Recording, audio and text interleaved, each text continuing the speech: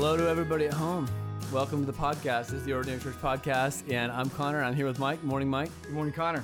And we're happy to be with you again for another episode in this series about the Bible. Big questions about the Bible. That's what we've been going through. And so today we're actually in part 5 of 7. Part 5 of 7, and we're tackling yet another question about the Bible. Mike, if it's okay, let me just review where we've been, and then we'll go where we're going. So where we've been over the last few weeks, we started with the question, why can we trust the Bible? Then we moved to how can we understand the Bible? Then how are we to study the Bible? Talked about historical grammatical hermeneutics. And finally, what should we be looking for? And we've discussed authorial intent, trying to seek that out. And so that brings us to the question of the hour, which is, how can we know that our interpretation is the correct one? And so, Mike, maybe I'll just leave it to you now for a little bit of an introduction to that question. But again, the question on the table today is, how can we know that our interpretation is the correct interpretation? Okay, let's go ahead and start with Scripture. And I want to start us with 2 Timothy 2:15, which we have been in previously, okay?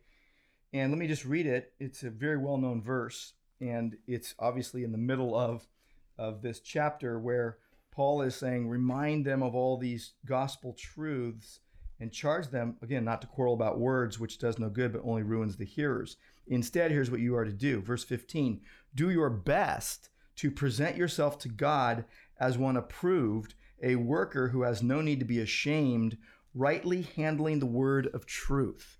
And the reason I start us here is because there's a diligence that is being called for here. Do your best to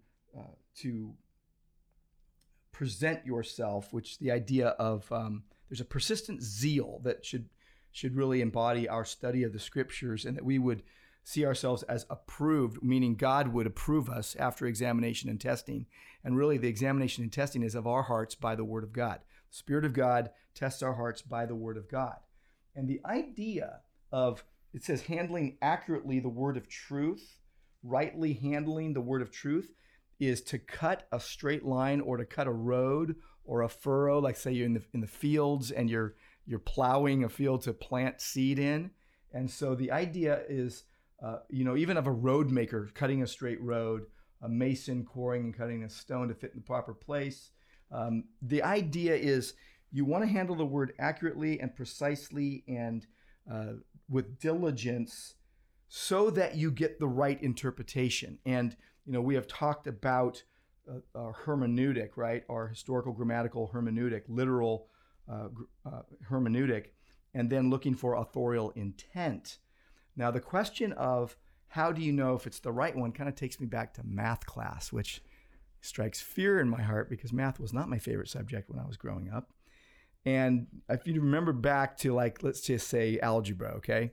They give you the math book and your teacher would say, do all the odd number questions or whatever, all the odd number problems, and then the answers are in the back of the book for you to check. So you do the problem, then you check in the back of the book. And if you have an answer that's different than the answer in the back of the book, you're wrong. Mm-hmm. Okay? There's not a misprint usually in those books. It's usually you're wrong and everyone knows it, and go back and work the problem again. Okay? And so the idea of the interpretation being the right one, we would never want to be arrogant. We have to be humble, but you want to be confident, and then cautiously check and confirm. And here's the check downs. Okay, this is looking at the back of the book for the answer. What did the early church understand this passage to mean? What did the church believe through the ages? What fits best with the body of Scripture in context and the historic Christian faith?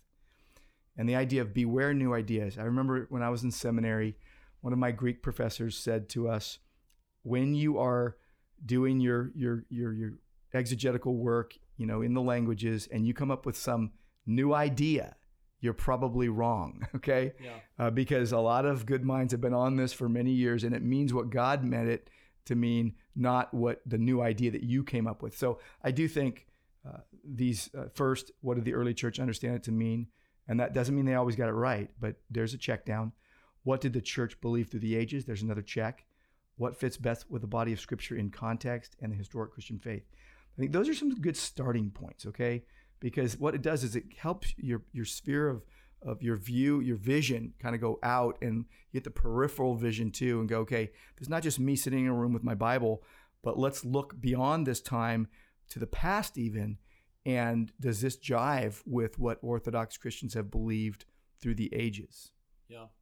Maybe for someone who's wondering, okay, I want to do that, but I don't know where I can find what believers through the ages have, believed about this passage or that passage. Do you have any thoughts about where we could find that kind of support that could start to give us a confidence of, okay, yeah, I'm walking the right road here. This is all making sense. Mm-hmm. A good systematic theology from the past and a good biblical theology. Reading some good church history also helps. You can even read some of the early church fathers. You can read Josephus, a Jew, and read what he said about Christians and what they believed and how they lived. That would give you that would give you kind of a peripheral look. Yeah. But if you want to look at what the church has believed, go into some of these. There's some really good books out there that are thick. Yeah, yeah, really good. True. I got a lot of them right down here. Yeah, So you got Evangelical Dictionary of Biblical Theology, Evangelical Dictionary of Theology, a good expository dictionary. You got Bible backgrounds dictionaries. You've got systematic theologies, Burkhoff and others. I wouldn't just go to all the newest books. I mean, a lot of people, for example, a lot of people love Grudem as a systematic theology. I consider it one of the weaker systematic theologies. It's not bad.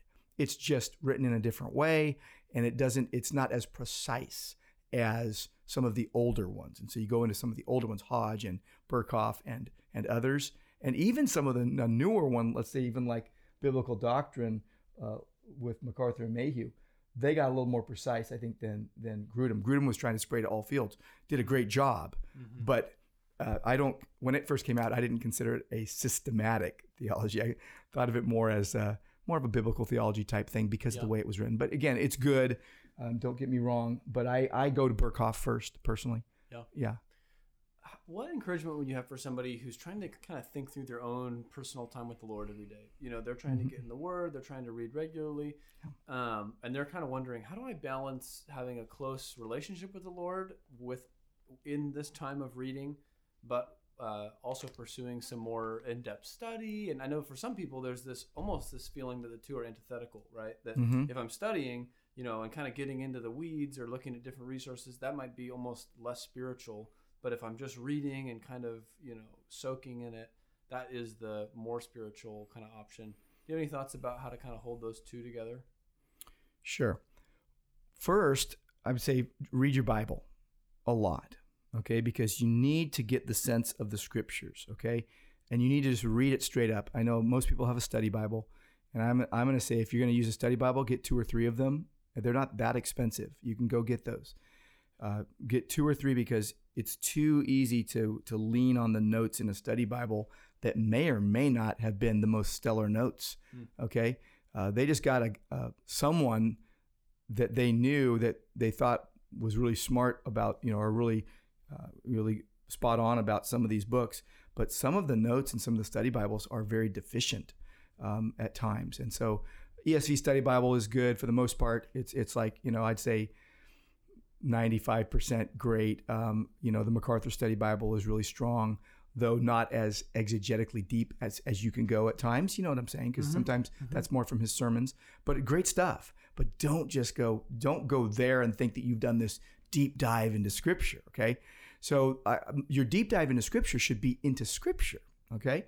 So, and you want to get a good Bible dictionary or a good concordance, and they're free online too. But like Vine's Expositor's Dictionary or Strong's Concordance. I mean, people just kind of, oh, that's old school. Actually, those are tools that God blessed the church with through the ages, and they're really good. Okay, I still use Strong's pretty much every single day, and then I'm looking up Bible words all the time, and it's on my Olive Tree Bible app on my phone. Okay, I can be anywhere and do that. And so, but let me take you to Nehemiah 8. Let's if look at Nehemiah 8. We know it as the bring the book chapter, okay? Yep. And we know it as the public reading of Scripture chapter, but there's a part in it that is embedded down near the end that is very significant. And I want to get to it, but let's start at the beginning where the people gathered, and this is where, people had not attended to the Word of God as they should have through the years. And they tell Ezra the scribe to bring the book of the law of Moses that the Lord had commanded Israel.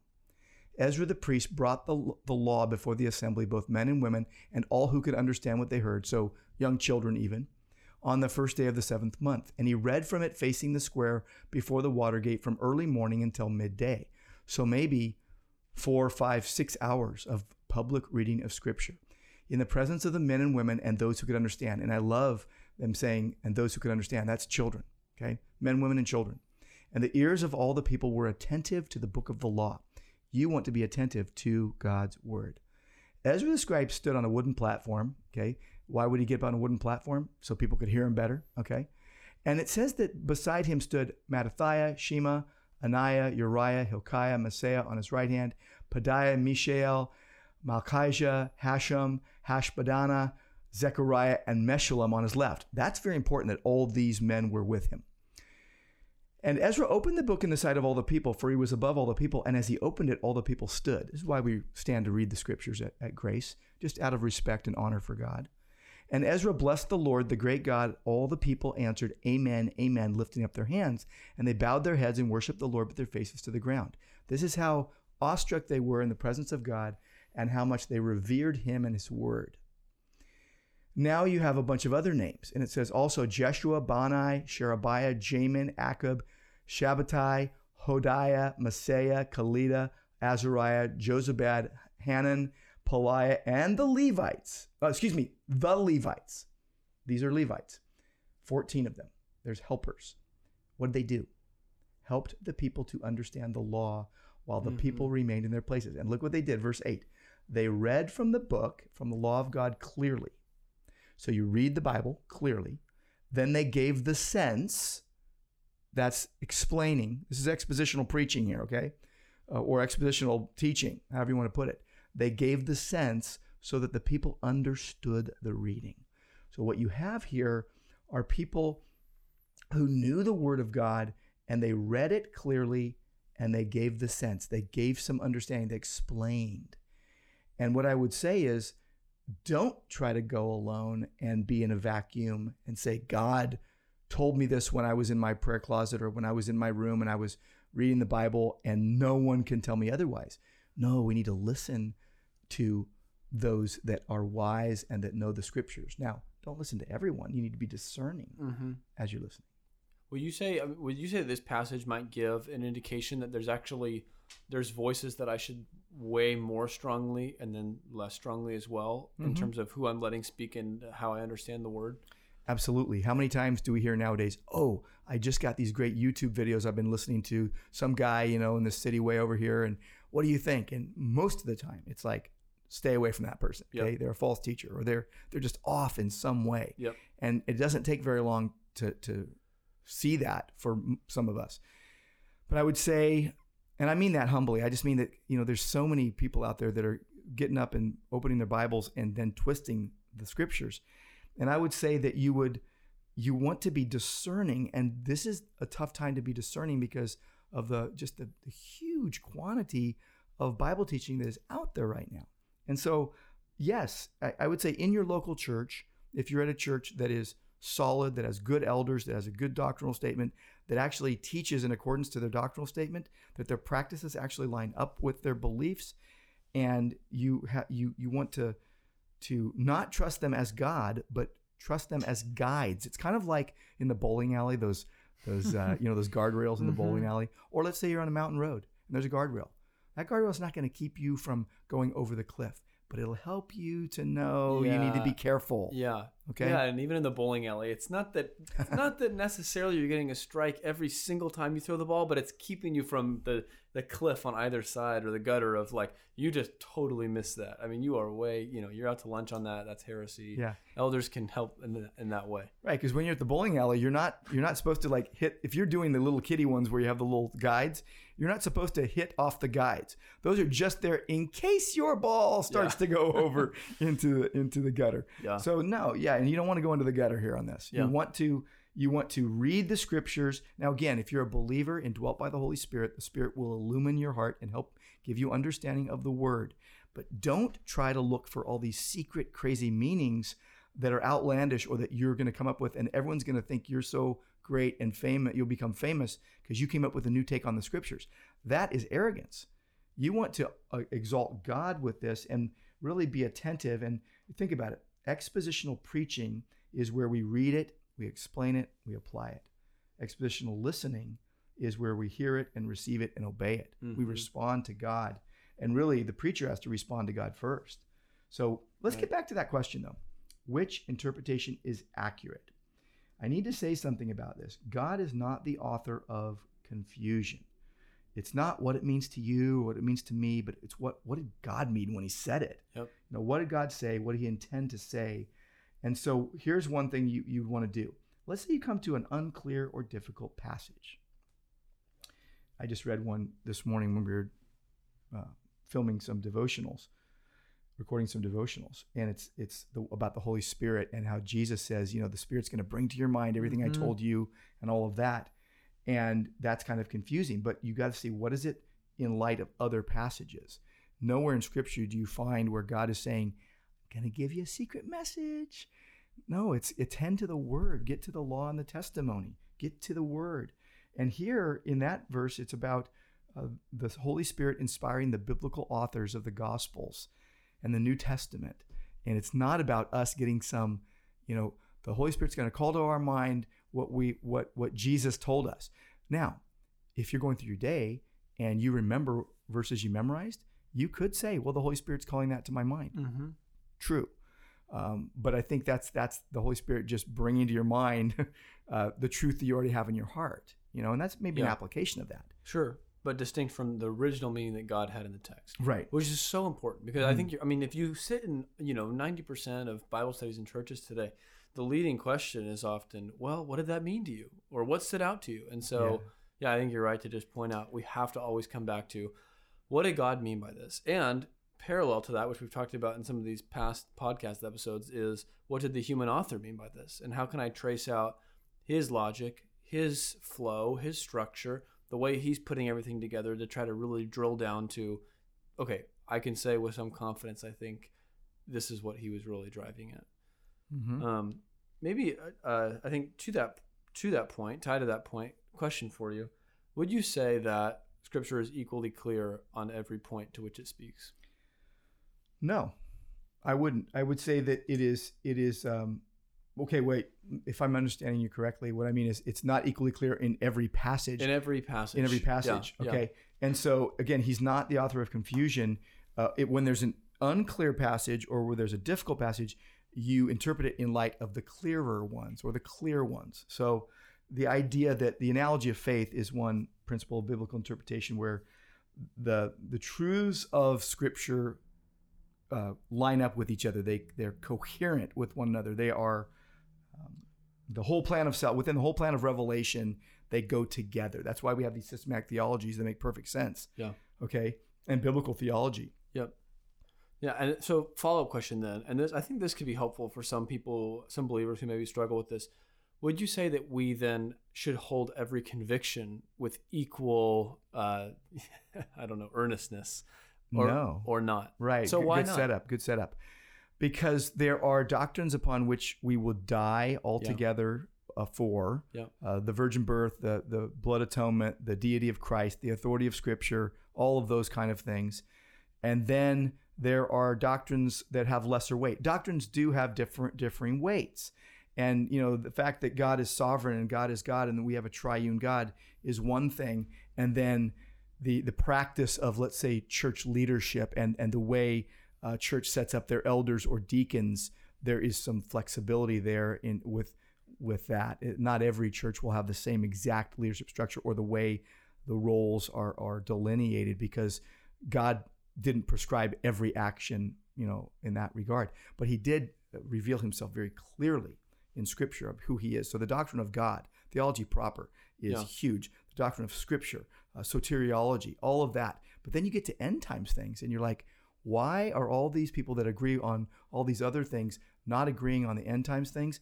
That is telling you and I those doctrines have differing weight than some of the larger doctrines. Absolutely. I'm not saying that those aren't important, right? It's interesting in the history of biblical interpretation, 4 kinds of handling the scriptures emerged, right? You had the literal, the moral, the allegorical, and the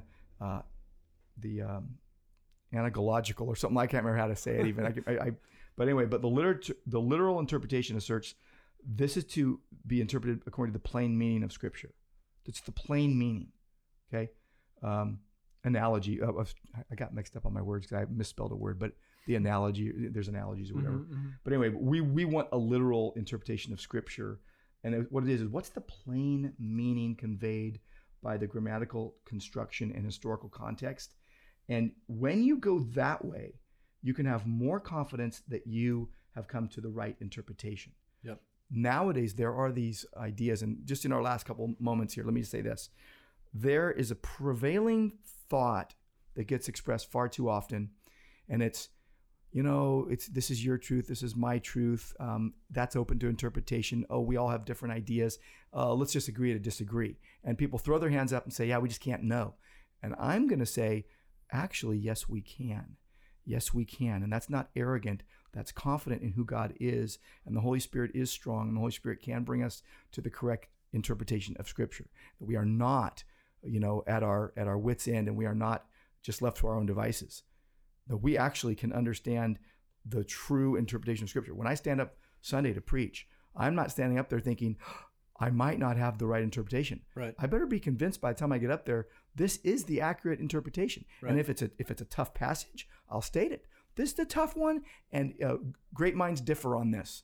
And my mind, as puny as it is, thinks that it's this. Yeah. But for many things, like who's the Holy Spirit and what does the Holy Spirit do? Yeah. It's boom. It's right there in Scripture. Clear. Yeah. No, totally. That makes a ton of sense, and I think super helpful to think about the clarity of Scripture. And it is the time where everybody wants to close every sentence with, but I don't really know. Here's my point, but I'm not sure at the end of the day. And it's comforting to know that God really has revealed Himself truly in the Word and in a way that's accessible, where we really can know who He is and what He wants to teach us. Yeah. I remember when I was a brand new pastor, I had an older mentor of mine say to me, he had heard me preach, and he says, You're apologizing for Scripture. You're like up there like too timid. Don't apologize for Scripture. This is the Word of God. And I learned a good lesson there. Like, I might be insecure, but God is absolutely confident in who He is. Yeah. Okay. I mean, there's nothing, and it's like we're standing up saying this is the Word of God, and look. There's a huge responsibility to handle the Word of God, and we cannot do it haphazardly. We have to be very careful with it, but we should be confident that we speak the truth clearly and that we have a good grasp on the correct interpretation. Yeah. Very cool. Well, listeners at home, thanks so much for tuning in with us. We love you. And we have 2 more sessions here. So a few more big questions to ask about the Bible in the weeks to come. Until then, have a great week. We'll talk to you next time. We love you, and have a great day. God bless.